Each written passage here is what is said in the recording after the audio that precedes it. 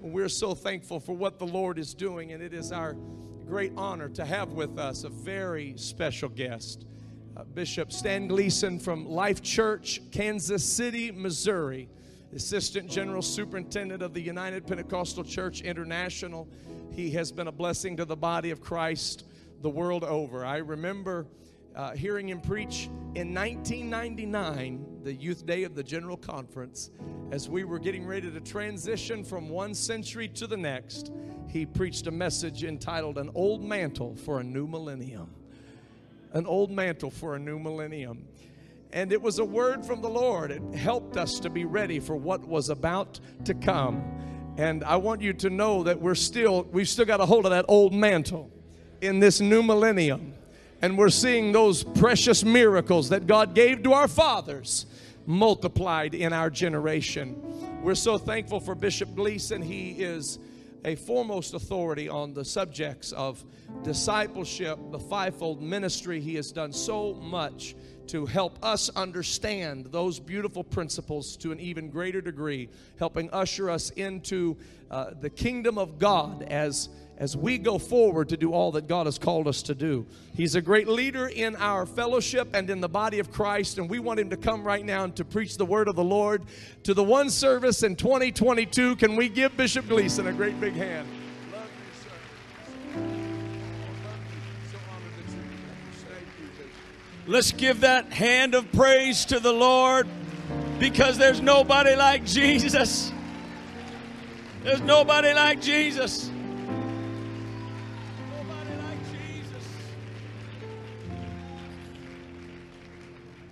Welcome to the best party in Cincinnati. It's happening right here. And the kingdom of God is a celebration, isn't it? Isn't it a celebration? What are we celebrating? We're celebrating deliverance. We're celebrating that we're free. We're celebrating that chains are broken. We're celebrating that we're united. We're celebrating the King of Kings and the Lord of Lords. And what an incredible honor to be a part of this noteworthy gathering. And you and your leaders are to be commended for pushing back and uniting what the enemy tried to divide. And the Bible says that the thief comes to steal and kill and destroy, but Jesus said, I've come that you might have a life, and that you might have it more abundantly. And I feel that abundant life in this house today. And I'll tell you what I love about this service. Amen. We're one in doctrine. We're one in faith. But I'm going to tell you something. I see that we are one under the canopy of heaven. And this house looks a whole lot maybe what like heaven is going to look like when we get there, from every nation, every kindred, every tribe, every tongue. This is a beautiful sight. And God is pleased.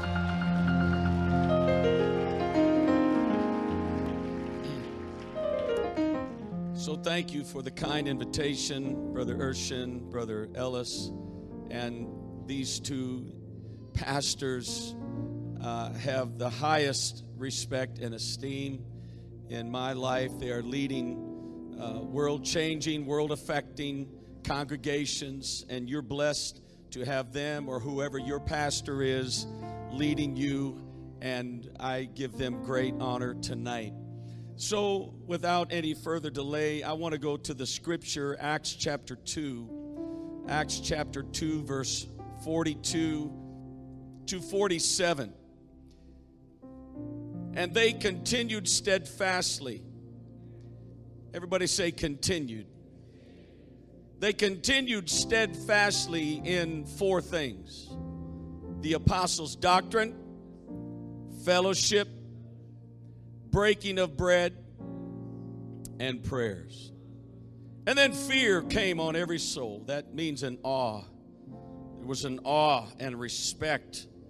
And many wonders and signs were done through the apostles. Now all who believe were together. Somebody say they were together. They had all things common. They sold their possessions and goods and divided them as everyone had need. And this offering tonight for these missionaries sort of speaks to the heart of the apostolic church, sharing what God has blessed us with others in need. Verse 46, so continuing daily, there's the word again, continuing daily with one accord in the temple and breaking bread from house to house. They ate their food with gladness and simplicity of heart. So we know they were Pentecostal. Praising God and having favor with all the people. That means in the community. And the Lord added to the church daily those who were being saved. The reason that God could add to the church daily is because the church was a daily church. They weren't an annual church or a seasonal church, but they were a daily church. By the help of the Lord, my contribution to this service tonight, I would like to entitle The Apostolic Continuum. The Apostolic Continuum. Just turn to somebody and say that and act like you know what it means. The Apostolic.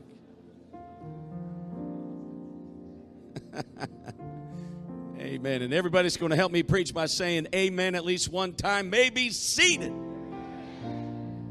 Most of you got your amen out of the way. I could use one or two more.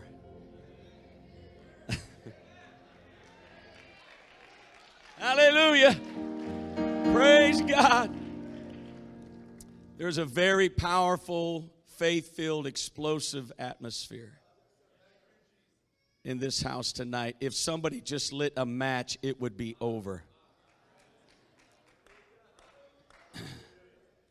We are in an apostolic continuum. And as Oneness Apostolic Pentecostals, we are oneness in theology. We are apostolic in doctrine. And we are Pentecostal in experience. Amen. Let's thank God that we're oneness apostolic Pentecostals. Yes, we are. When I say apostolic, I'm really drilling down on the book of Acts. We find the beginnings, if you will, of our apostolic heritage and our foundation in the book of Acts. And I want to say that the book of Acts is still our blueprint. And I'll take it one step further. The book of Acts is still the high watermark of the church. If it's in the book of Acts, it happened just like it said it happened. If it's in the book of Acts, we believe it. If it's in the book of Acts, if we don't have it, we can have it. And if we don't have it, we better have it. We need it. And we want it. And we can have it. Recently, I've heard two preachers say something like this: we are blowing the book of Acts away. I actually heard them say that. And I'm thinking, wait a minute, what translation are they reading? We're blowing the book of Acts away? Now, I understand what they're trying to communicate. They're saying that every miracle in the book of Acts we have seen in the 21st century. And some of you have seen blind eyes open, lame legs walk, deaf ears unstopped. Some of you have seen the equivalent of leprosy cleansed, and some of you have seen the dead raised. Some of you have seen 3,000 filled with the baptism of the Holy Spirit in one setting, and some of you have seen 5,000. And if we haven't seen it, at least we know credible people who were there who saw it. And if they say they saw it, then I believe it because God can do it. And you know what's better than God can do it? God wants to do it. He wants to do it. But when I read the book of Acts, there are some phrases that are spoken about our forebears, our apostolic oneness Pentecostal founders, that it was said of them, listen to this now, not in an organizational context, but in a local church context. I just felt something come on me right now. I'm telling you, if you will be faithful to the oneness, apostolic, Pentecostal theology, doctrine, and experience, you are on a collision course with the greatest revival the world has ever seen. The best days of the church are not written in the history books. And I am going to tell you that everything that happened in the book of Acts is going to happen. It is going to take place. It is our prophetic destiny. We are on a path for it to happen if we will just continue in the apostolic continuum. Look at Acts 5:28. Acts 5:28. You have filled all Jerusalem with your doctrine. Can you say that about your city? I'll preach to myself. I can't say that about Kansas City, Missouri yet. 2.5 million in the metro. Hallelujah. We haven't filled all of our city with our doctrine yet. So I don't think we're blowing the book of Acts away. But it's our prophetic destiny. If God did it for our forebears, He will do it for us. Before Jesus comes back, come on, we are going to fill our city with our doctrine. And this is the beginning of it right here. Let me go on. Acts 8:4. And they that were scattered abroad went everywhere preaching the word. And I got a great media team. Thank you for staying with me. Everybody said they were scattered. They went everywhere preaching. What? Who's preaching? Who's preaching? The apostles? If that's what you believe, that's a problem. And we will never fill our city with our doctrine if only the apostles are preaching. Maybe it's time for us to redefine what it means to preach. Now I'm going to tell you something. If this is the only place where somebody can preach in your city, then we're never going to fill our city with our doctrine.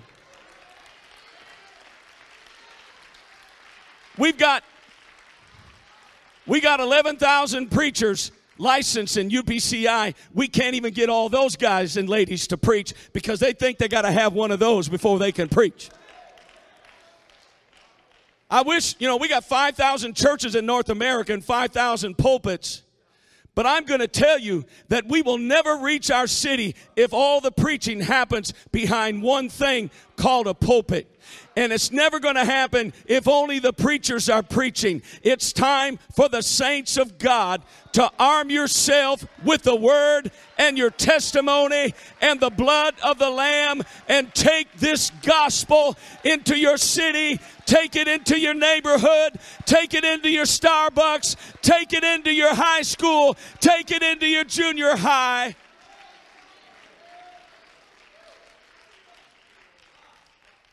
They filled the city with their doctrine because they went scattered abroad everywhere preaching.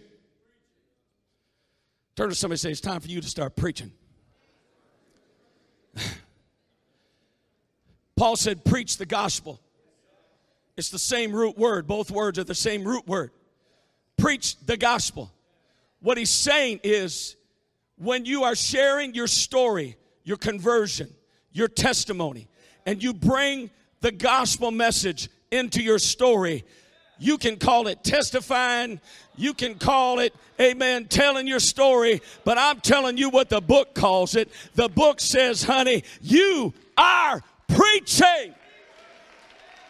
God has chosen through the foolishness of preaching to save them that believe. Come on, the church is a mobile church. God deliver us from church theology, where we think that everything spiritual, godly, and holy has to happen at this address. We will never fill our city with our doctrine. We will never reach the world, because the direction of the gospel is not all you sinners come to church, but the direction of the gospel is all you saved, sanctified, justified saints of God, you take the gospel to the world.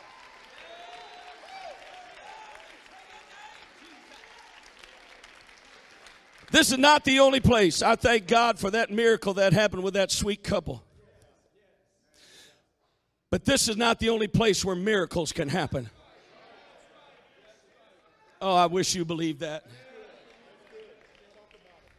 God deliver us from church theology that says everything godly, everything spiritual has to happen at an address where I worship. On the count of 3, I want you to tell me the address of the church you go to. Ready? 1, 2, 3. My address is 10400 View High Drive, Kansas City, Missouri, 64134. Had to think about it. I'm going to tell you something. As beautiful as our 83-acre campus is, and that magnificent 50,000 square foot worship facility and training center, I'm going to tell you what I'm more thankful for than that. A few hundred folks gather there every Sunday, but when they drive off that campus, there's a sign right there says, "Go make disciples," and Jesus signed it. And I'm telling you, this gospel will travel. This gospel will work. Miracles will happen in the streets. I got book. Miracles will happen in nursing home. Miracles will happen, amen, in hospitals. Miracles will happen, amen, at kitchen tables. Miracles will happen.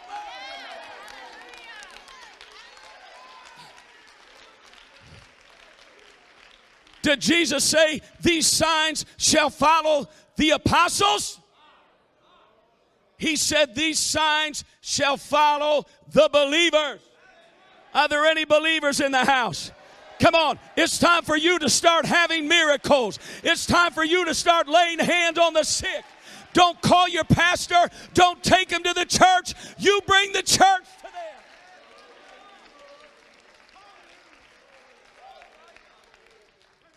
Come on, I am the church.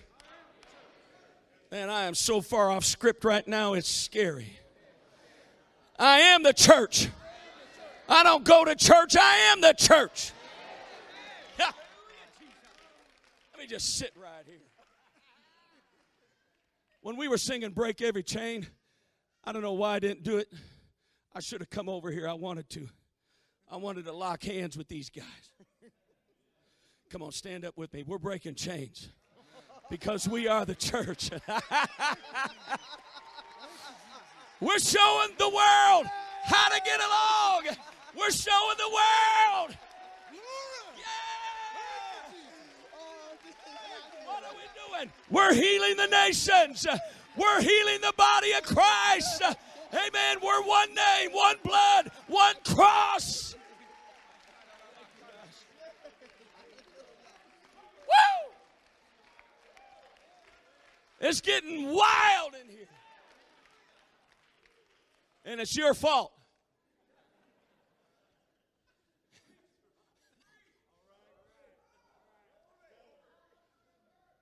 I am the church.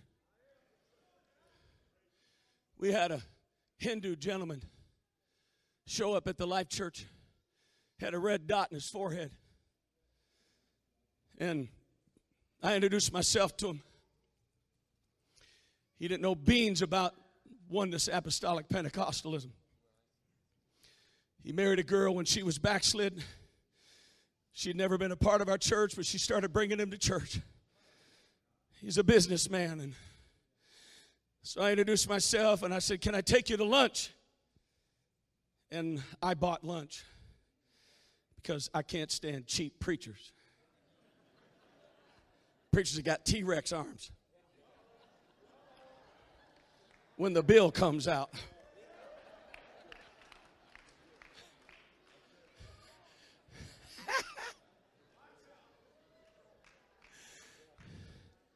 He said, Pastor, would you like to see my house? I said, sure, I would love to see your house. I didn't have time. Of course I want to see his house. So we go to his house. We're pulling in the driveway. He goes, 2 houses down live Billy Butler, member of Kansas City Royal. Not a bad neighborhood. We go in the house. He shows me all around. It's magnificent. It's beautiful. I got my hand in the front door. I'm ready to leave. He's coming down the stairs. He stops at the last stair. And suddenly he goes,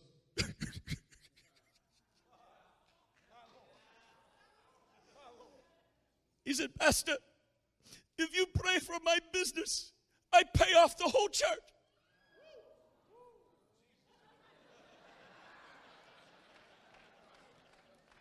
Then I went,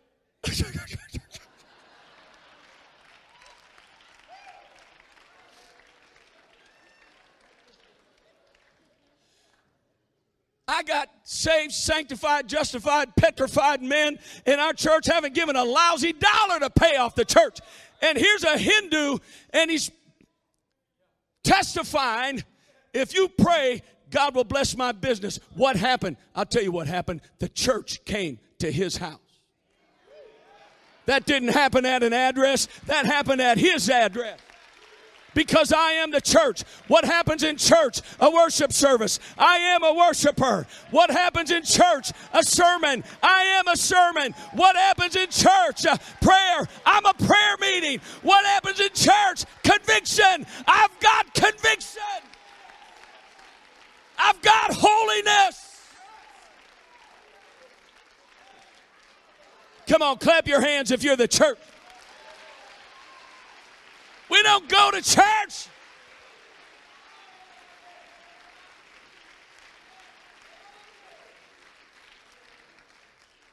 They went everywhere preaching the word. Acts 8:8. Some of our churches could really use this one. And there was great joy in that city. The Holy Ghost hadn't even fallen yet. Philip is a table waiter. He doesn't even have a license to preach. He's been serving tables. He's been serving crabby old widows. I'm just having fun. Come on. The Grecians and the Hebrews were fussing. They thought there was preferential treatment. What was going on? Racism had raised its ugly head in the church. And the church is the only entity in this world that has the answer. And the apostles said, it doesn't make sense that we leave the word of God and serve tables. Look out among 7 men of honest report, full of faith, full of the Holy Ghost, that we may appoint over this business. Let me tell you something. When the Bible says full of, it means controlled by. When you're full of faith, you're controlled by your faith. Not by circumstances, not by the elements. When you're full of the Holy Ghost, you're not controlled by your spirit. You're controlled by the Holy Spirit. Huh? Come on. These men were not preachers. They weren't apostles or prophets or evangelists yet. But the apostle laid their hands on them and ordained them. And I'm telling you, when the fivefold ministry lays their hands on you and ordains you into ministry, I don't care if it's bus ministry. I don't care if you're serving crabby old ladies. I don't care if you're folding bulletins on Sunday morning. If the apostles have anointed you, you're not going to be doing that for the rest of your life. You've got a destiny, and there's an anointing on you.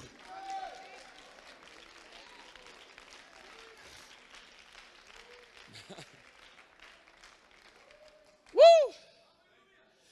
And Philip starts a preaching point in Samaria. Jesus set it up in John chapter 4. Think about that. Jesus set up Philip. And Philip is working miracles and casting out devils and baptizing in the name of Jesus. And there was great joy. Everybody smile. I almost got one lady to smile right there. I'm working on her. I got more jokes to come. I'm going to tell you what, some of us could use a good baptism in smiling. Because some of you look scary until you smile. When you smile, it's Jesus. When you smile, it's joy. Amen. Our churches would grow by 10% in the next 6 months if we just have a smile revival. Huh?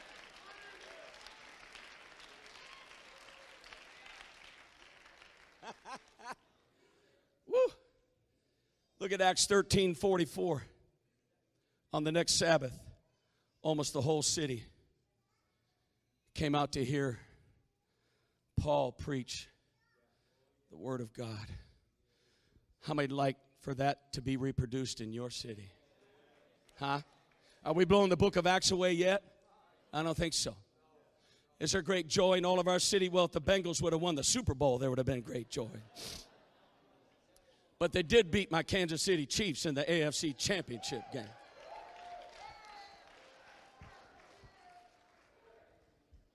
Just let it burn in me one more time. Thank you. It's another year this year.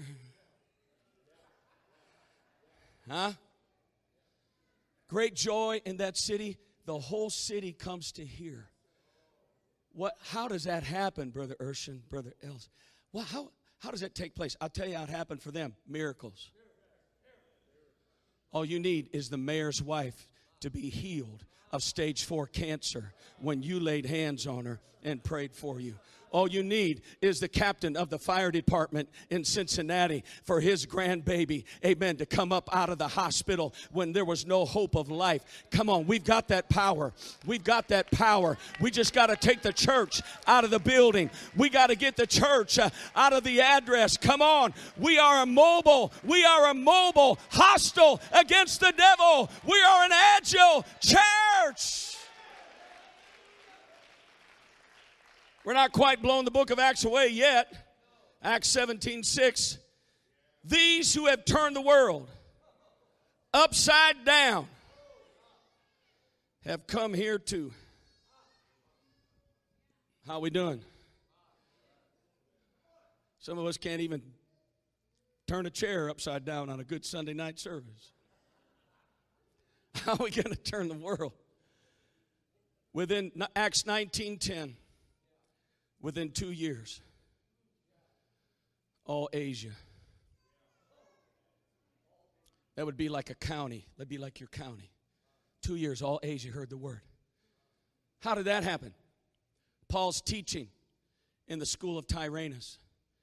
And the scripture says earlier in that chapter that for 3 months he was teaching in the synagogue, but Paul was being resisted by stubborn Judaizers. And Paul did not want his young, impressionable disciples impacted by their legalism. And so he withdrew them from the synagogue, and he befriends a gentleman by the name of Tyrannus who perhaps had his own private synagogue, or perhaps it was some kind of a medical place. There's some feeling that maybe Luke and Tyrannus were somehow connected in the medical field. But anyway, he provided sanctuary for Paul. And so perhaps for 3 months at a time, just like Purpose Institute, amen, they're gathering young believers. They're gathering students. And Paul is speaking into them, and he's teaching them doctrine, and he's imparting into them, but they're not going to be destined to be students for the rest of their life. Now Paul, after 3 months, he says, all right, it's time to go out and try it. It's time to go out and do it. It's time to go out and lay hand on the sick. It's time to go out and preach the word. And within 2 years, all of Asia heard the word. I'm telling you, this is a training center. This is a place where we hear the word, and we can't do well if we don't take what we've learned and share it with somebody.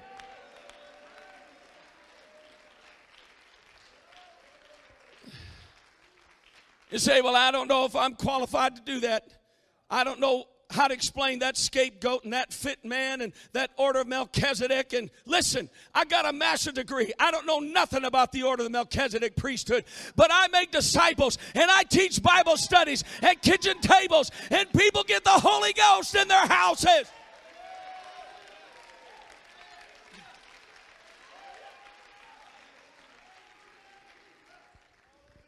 One more, Acts 6:7. When Paul appointed, the apostle laid hands on 7 men, the deacons. Look at the results. Let me just throw this in. What were the apostles doing? The apostles decided, we are not going to bottleneck the leadership and the control of the church. We're not going to do everything. We've got good, spirit-filled, faith-filled men that are qualified, and we're not going to be micromanagers. We're going to do what only we can do, and we're going to release the others to do the work of the ministry. And this was a watershed moment for the apostolic church. And God give us leadership that will believe in the saints. God give us leadership that will train and teach and build relationships, and then believe in them and release them to do the work of the ministry. My job as a pastor is not to get how many followers I can get, but I want to raise up leaders that can impact the community and share my vision with the world.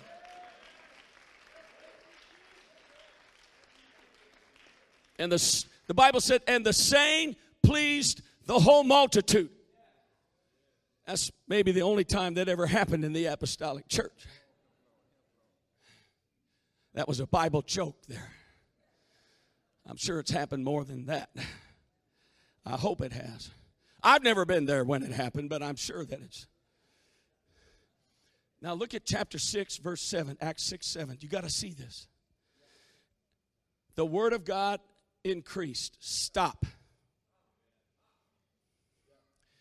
There's 8 times in the book of Acts the Bible says something like that phrase. The word of God increased. Say that with me. The word of God increased. How did that happen? Did they go down to the Bible bookstore and get big family Bibles? Oh, the word's increasing around here. I got 28 Bibles in my office. I counted them just the other day. You can have 1,000,000 Bibles and the word will never increase. It doesn't increase until you speak it.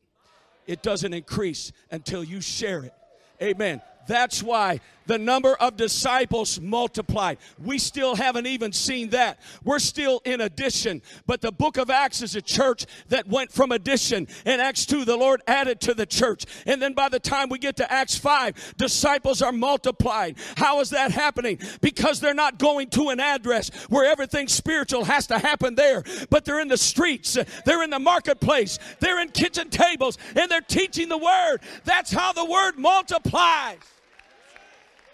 The world doesn't multiply until you speak it. Oh, clap your hands like you know what I'm talking about.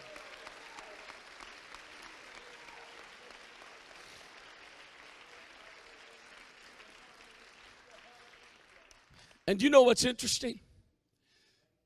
The church was not offering these descriptors about themselves. They weren't saying, well, my God, we're turning the world upside down. We're filling all Jerusalem with our doctrine. No. You know who's saying it? They're enemies. They're detractors. Now, we can have the apostles' doctrine, fellowship, break bread, and prayer. But there's one thing we cannot reproduce from that first century, and that is their context. But when COVID hit, we started feeling a little bit of their context, because COVID is spiritual. Don't ever forget it. There's not even a pathogen in COVID. It's spiritual. And I'm not going to get off on it. but I've had it twice. And I've never dealt with hopelessness in my life until the first time I had it, and a wave of hopelessness came over me. And I've never encountered that spirit before. So that made me know that it was spiritual. But all of those things that were said, the word increased, they went everywhere. All this stuff that's going, it's because there was a push coming to the church. Come on, everybody say a push. Now, they fasted and they prayed, and we'd like to think that all of our fasting and prayer is going to reach the world. But I'm going to tell you right now, they didn't reach the world until the world pushed on them. And we need the world more than we realize we need the world to reach the world. If you ever study Jesus' priestly prayer in John 17, 40 times he talks about us, and 20 times he talks about the world. And there's this tension between the believers and the world. And we like to think all of our slick fasting and praying is going to reach the world, but it will not happen until the world punches the church in the mouth. That's not fun to preach that. We're not going to shout about that. But in the first century, they were lining up to die. They were lining up to lay down their lives for the gospel, the grace of God. There's a missionary right there, Brother Enos. God gave you grace to die more than once when you were on the mission field. Missionaries have the gift to die. They have the gift to lay down their life. And I'm not a calamity howler, and I'm not a prophet of gloom and doom. But I'm telling you, we're never going to reach the world until the world starts pushing on the church, until the government pushes on the church. And then the church is going to say, I've about had enough of that, and we're going to go everywhere, and we're going to preach, and we're going to baptize, and we're going to get the job done.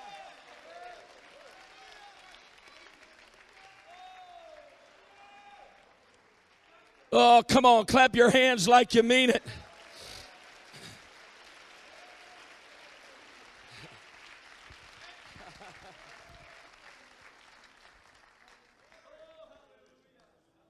Put Acts 6:7 back up there. And there's one more phrase. Look at that last phrase. This is where we're at right now, pastors. And a great company of priests were obedient to the faith. Did you know that's in your Bible? Do you know what that means to us?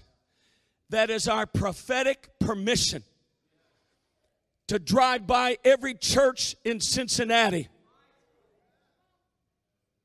And instead of a drive-by shooting, let's do a drive-by prayer. That'll take a weapon out of the hand of the devil. He done enough drive-by shooting. We're going to do a drive-by prayer. Go ahead. Woo! Yeah!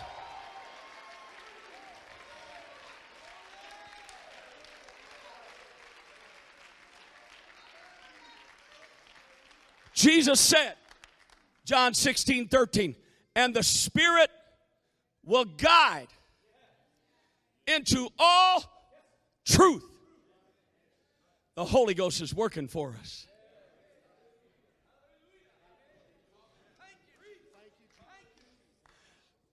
The Holy Spirit is working for the truth.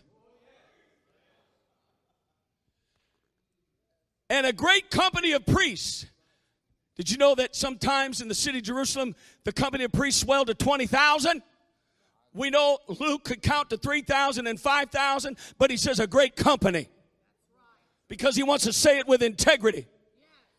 I'm going to say that means more than 5,000 priests. What is that?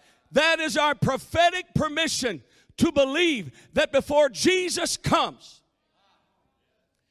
that denominational preachers are coming to the revelation of the mighty God in Christ Jesus. Come on, Cincinnati. It's time to take over. It's time for the oneness movement to take over. We've got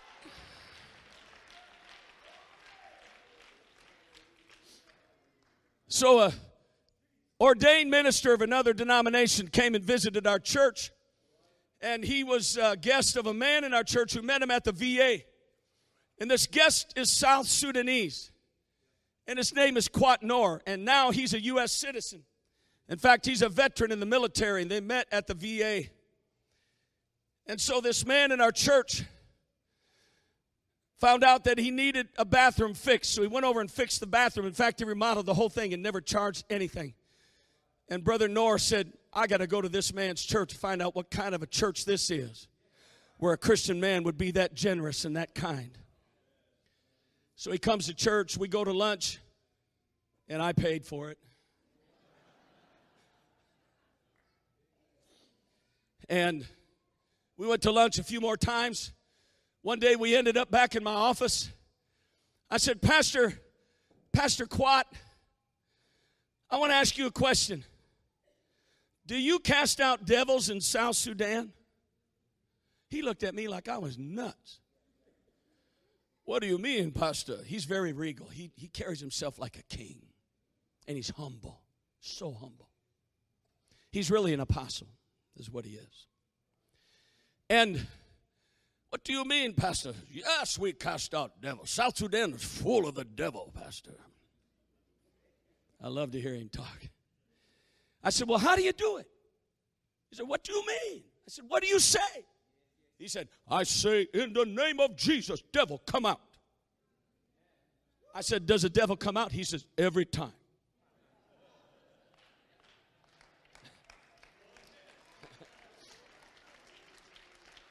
I said, now wait a minute. You don't say in the name of the Father, Son, and Holy Spirit when you cast out devils? He said, no. He thinks I'm stupid. I said, we don't say in the name of the Father, Son, and Holy Spirit. I said, why not? He said, there's no authority in the titles.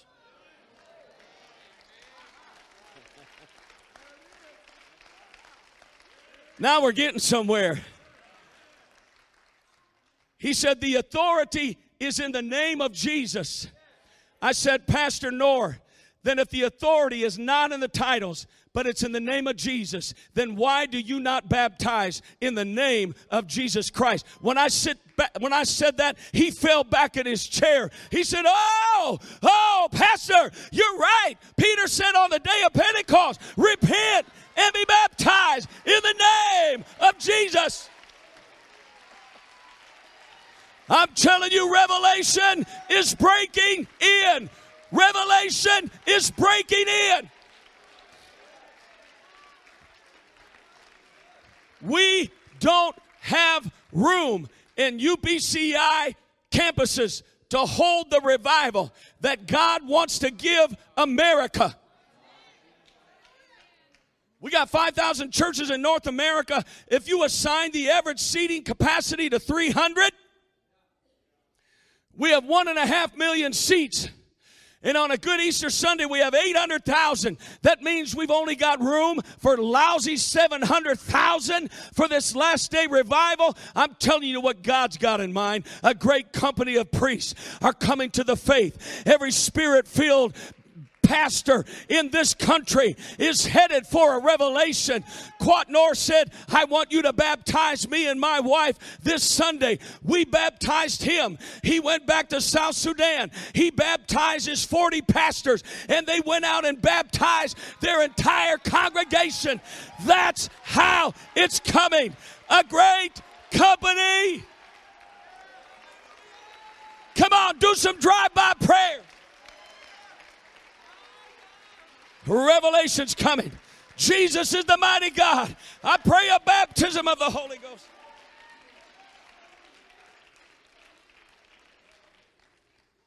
Sister, Pastor Kristen, didn't the Holy Spirit fall at the old Kemper location after you vacated?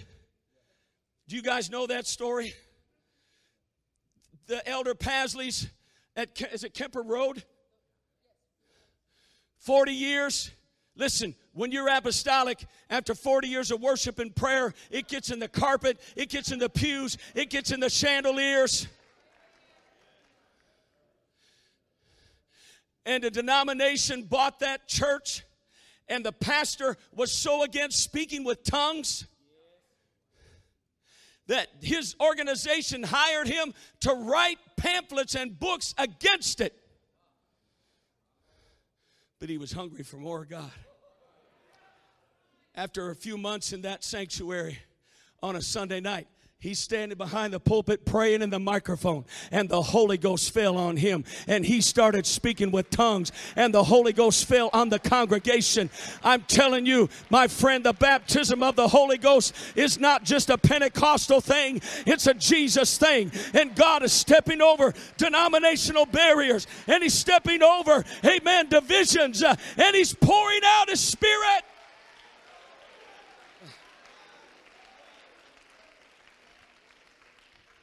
It's not a good time to be against speaking with tongues. It's not a good time because it's taken over the world. It's already took over South America.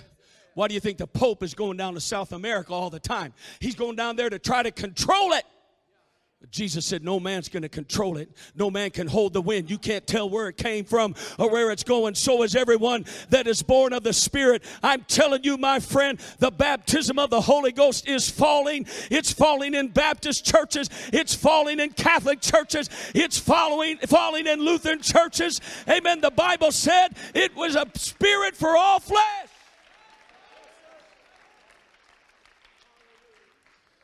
When Joel said, "It shall come to pass in the last days, saith God, I will pour out my Spirit on all flesh." I don't even think he believed it. It didn't fit his theology. Because in Joel's day, only the prophets prophesied. And then it got worse. Your sons and daughters will prophesy. And then it got worse. Your servants are going to prophesy. Nobody's going to tell God what to do. If he wants to pour out the Holy Ghost on all flesh, he's going to do it. Amen. If he wants everybody that's hungry for truth to come to the truth, it's going to happen. It's not a good time to be preaching against speaking with tongues. George Barna said 53,000 people are walking out of stained glass dead churches every week. And he said where they're going is where there's fire. Where there's going is where there's miracles. Where they're going is where the Spirit is moving. And I'm telling you, this world is hungry for what we've got. Clap your hands to the Lord.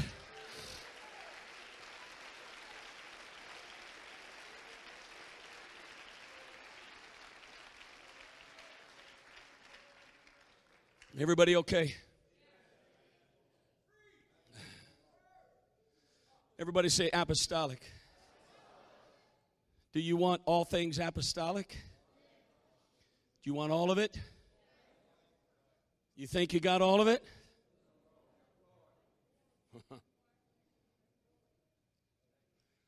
The Bible says that we're built on the foundation of the apostles and prophets.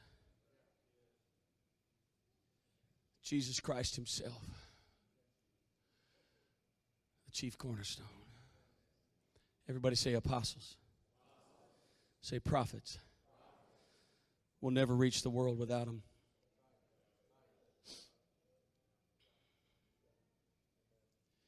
Just say amen like you believe it. You can't be apostolic without believing in apostles. You can't cherry pick the apostolic and say, well, give me 3 of those, but I don't want those Brussels sprouts.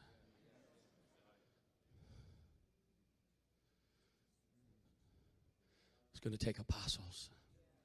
Why? Because they have spiritual authority. Apostles can walk in to a city and say, we're going to plant a church here in Jesus' name. And it's only a matter of time. E.L. Freeman was in Florida. He told his wife, I'm going to Madagascar. She said, what are you doing going there? You don't know anybody. You don't speak the language. He said, I'll be back in 3 days. He traveled a day, got on a boat for a day, got off in the port. Sister Nona said he walked into the village, into the marketplace, lifted his hands, and he said, devil, you've had this nation long enough. The Pentecostals are coming. And he turned around and went back to the boat, sailed back to Africa. I've been to Madagascar. It's one of the hottest revival nations I have ever seen. In fact, I'm going to say something, I don't know if I've ever said it publicly, but while I was preaching at their national conference about 4 or 5 years ago, I was caught away in the Spirit. And that's not a tribute to how spiritual I am. That's how powerful that nation is. I don't know where I went, Brother John Wilson, but I went somewhere, and I'm from ABI. And ABI don't play. But I believe in modern-day apostles and prophets. And if we're ever going to reach the world, we need some modern-day apostles that'll get out of their car in a community where there's no apostolic church and get out on a street corner and say, the United Pentecostal Church is coming. The One Church is coming. Amen. The Calvary Church is coming. The Tree of Life Church is coming.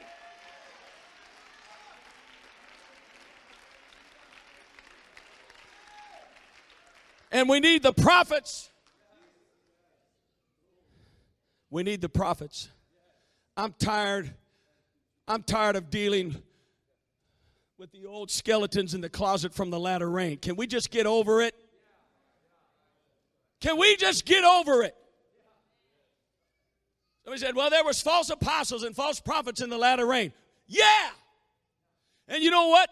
I'm 65, and I've been in the church my whole life, and I've seen false pastors and false evangelists and false teachers. And we haven't given up on the evangelists and the pastors and the teachers. Paul said there was false teachers. Huh? Yeah.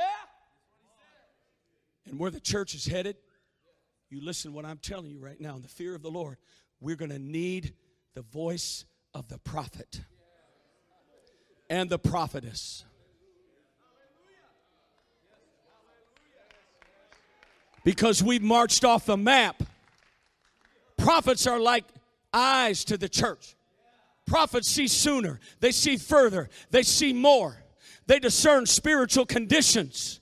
A prophet never comes and says, you're doing a great job. A prophet said, you better straighten up and fly right. Oh, yeah. You don't play with a prophet. So I was fussing with God in February, in March, and April, after COVID hit in 2020. And I was fussing. I was upset. I'm praying like, God, what's up? COVID hit the whole world, and you didn't tell nobody about it? Huh? I got Bible to preach that way. When God was getting ready to destroy Sodom and Gomorrah with fire and brimstone, he came down and talked to his friend Abraham. Abraham, I'm fixing to do something. But I can't do it until I talk to my friend about it. And before God wiped out the world with the flood, he came and talked to his preacher of grace, Noah. No, I'm getting ready to do something. I can't do it. I owe this to you. I got to tell you because you've been faithful. And then in the book of Acts, before there was a worldwide famine during the reign of Claudius Caesar, Agabus and other prophets collaborated and said a worldwide famine is coming. So I have Bible to pray like this. God, what's going on? I'm telling you, I'm so glad I'm in the apostolic church because we have prophets. We have prophets. And so I'm talking to somebody about this one day, and they said, well, did you watch the video posted by Flo Shaw on the World Network of Prayer Facebook page dated April 25th, 2020? I said, no, but I'm going there right now. Sister Flo Shaw is a prophetess, and she leads our World Network of Prayer. And she said in the video, early November of 2019, she was praying, and the Lord spoke to her and said, something is coming out of China. Pay attention to the news. It will touch the entire world. She dated it, she wrote it down, and then God gave her a vision of the molecular structure of COVID-19, and she drew a crude recreation of what she saw in the spirit. We didn't see that until January on all the news outlets. But when I watched that video, I said, okay, God, we're cool. All I needed to know is you talk to somebody about it. Now, I shouldn't do this, and I normally don't do this, but I don't know if the Baptists got a word like that. And I don't know if the Lutheran Church got a word like that. And I don't know if the Methodists got a word like that. Amen. I don't even know if the Assembly of God got a word like that. I hope somebody else did. But I know the United Pentecostal Church had a prophetess on her knees. And God said, I'm fixing to do something to the whole world. You're my modern day Noah. You're my modern day Abraham. You're my modern day Agabus. And I'm going to let you know. And I don't want to be a pastor one day without a prophet by my side. I don't want to lead a congregation without a man of God or a woman that has the voice of the Spirit that can speak into my life and help me to navigate uncertainty, because I'm telling you, something's coming that's going to shake the world, but the church is going to rise. Because it's our destiny. It happened in the first century, and it's going to happen again in the 21st century. Everybody all right? Oh, man. I've been wild. I didn't preach nothing I wanted to preach tonight. The apostolic continuum. We're still here. We're not cherry picking the book of Acts. I want it all. Come on, I said I want every bit of it. I want every miracle. I want every outpouring.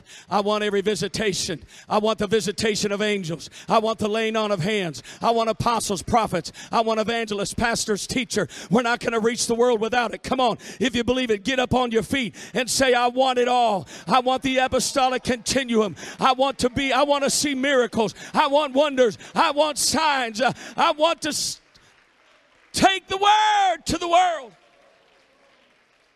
Hallelujah. Listen, before it's over, there's just going to be two churches. There's going to be the harlot church that will take in all comers, and the apostolic church that baptizes in Jesus' name. That's going to be the definitive deciding factor. Who's baptized, who's taken on the name of Jesus. Jesus said, if you're not ashamed of me, I won't be ashamed of you.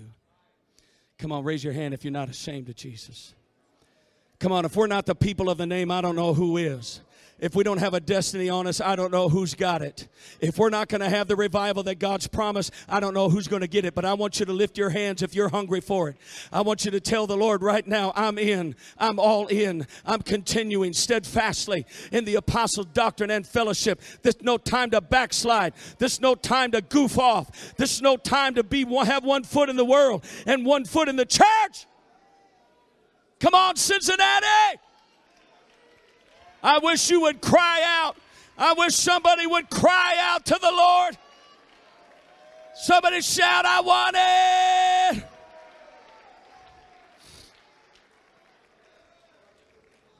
I want it. Come on, do it again.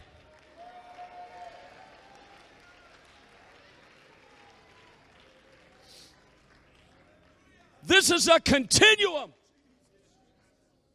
Don't be a one-hit wonder. Don't be a one revival wonder. Don't be a one annual, one Cincinnati service wonder. Come on, if you've been here all 7 or 6 years, however long we've been doing this, would you clap your hands if you've been here to every one of them? That's a continuum.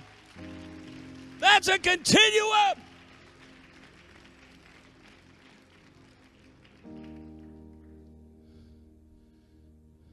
John and Kim, we went to Bible college with one-hit wonders. One of them I know very well.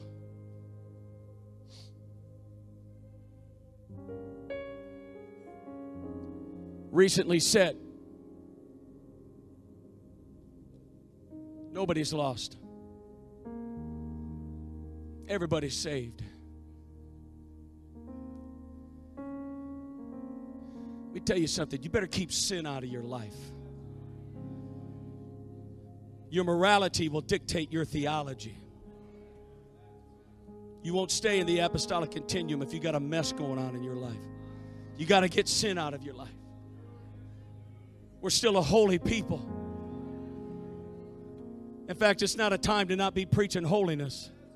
The world doesn't even know what bathroom to use, what gender to choose. These kids are going to school being polluted with all this foolishness.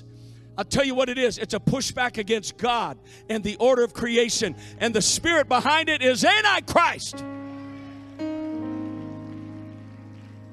I don't care what the school system says. It's not a marriage if it's not between a man and a woman. There's no time to back up on holiness. Get the sin out of your life.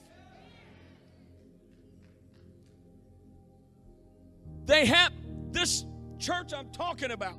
I know it very well. They haven't had in-church, on-campus meeting since March of 2020. Strictly an internet church. The pastor sold the church campus for $1.8 million and moved off to Florida. But he still has his internet church. The praise team is way up north and he's way down south. The praise team leader's wife has a author name on Amazon. She writes smutty, romance, pornographic novels. She's on the worship team. His daughter on the worship team is engaged to be married to a female. Not a continuum there. The Bible says because they received not the love of the truth, God said, I'm going to send them strong delusion that they should believe a lie. That's why deception and revelation feel the same, because they both come from God.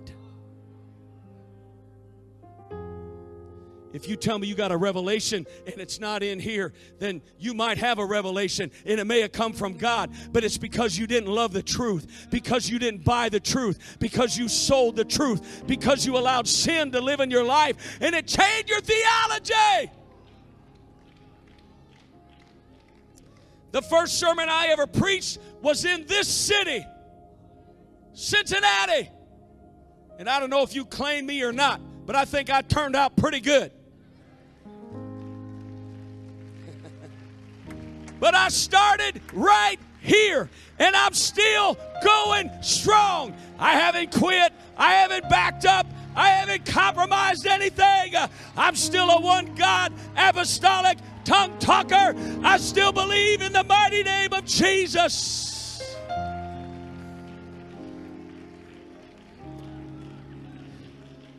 I wish I could get everybody under the age of 30 to come up here. And if you're already up here and you don't qualify, get up here anyway. Come on. I want the students to get up here. I want the young people. I want the next generation up here. Come on. Come out of the balcony. Get on up here.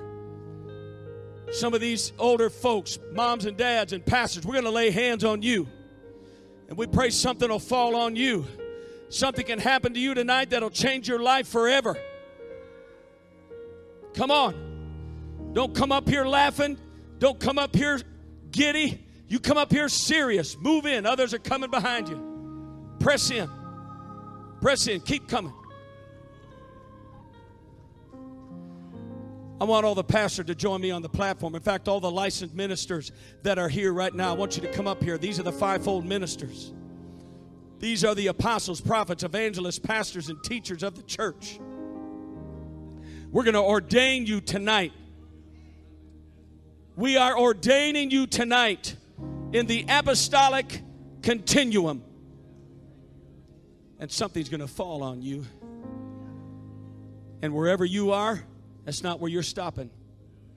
It's not where you're staying. When an apostle or a prophet or evangelist or a pastor or a teacher lays hands on you, something is going to fall on you. Come on, are you hungry for an impartation right now?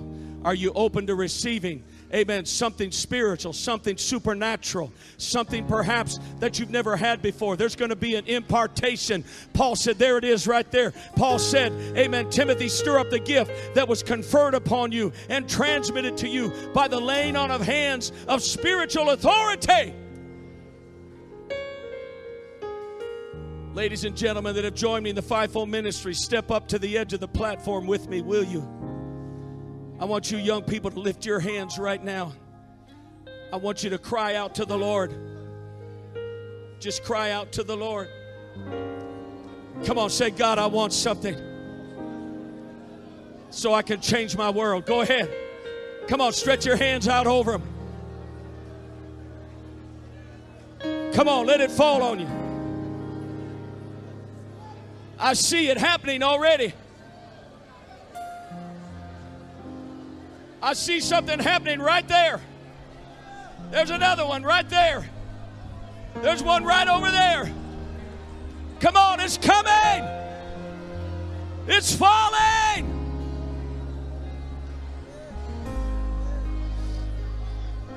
In the name of Jesus. In the name of Jesus. That's it. That's it. That's it. Something's coming upon you right now. Impartation. The apostolic. The anointing.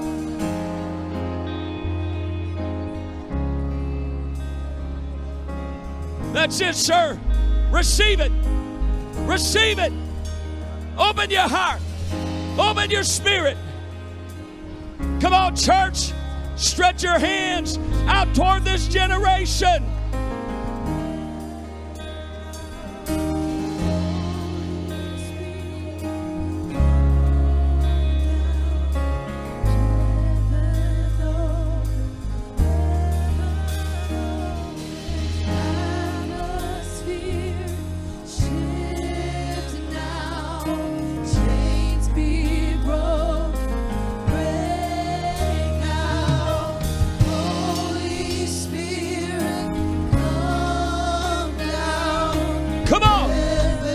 Receive it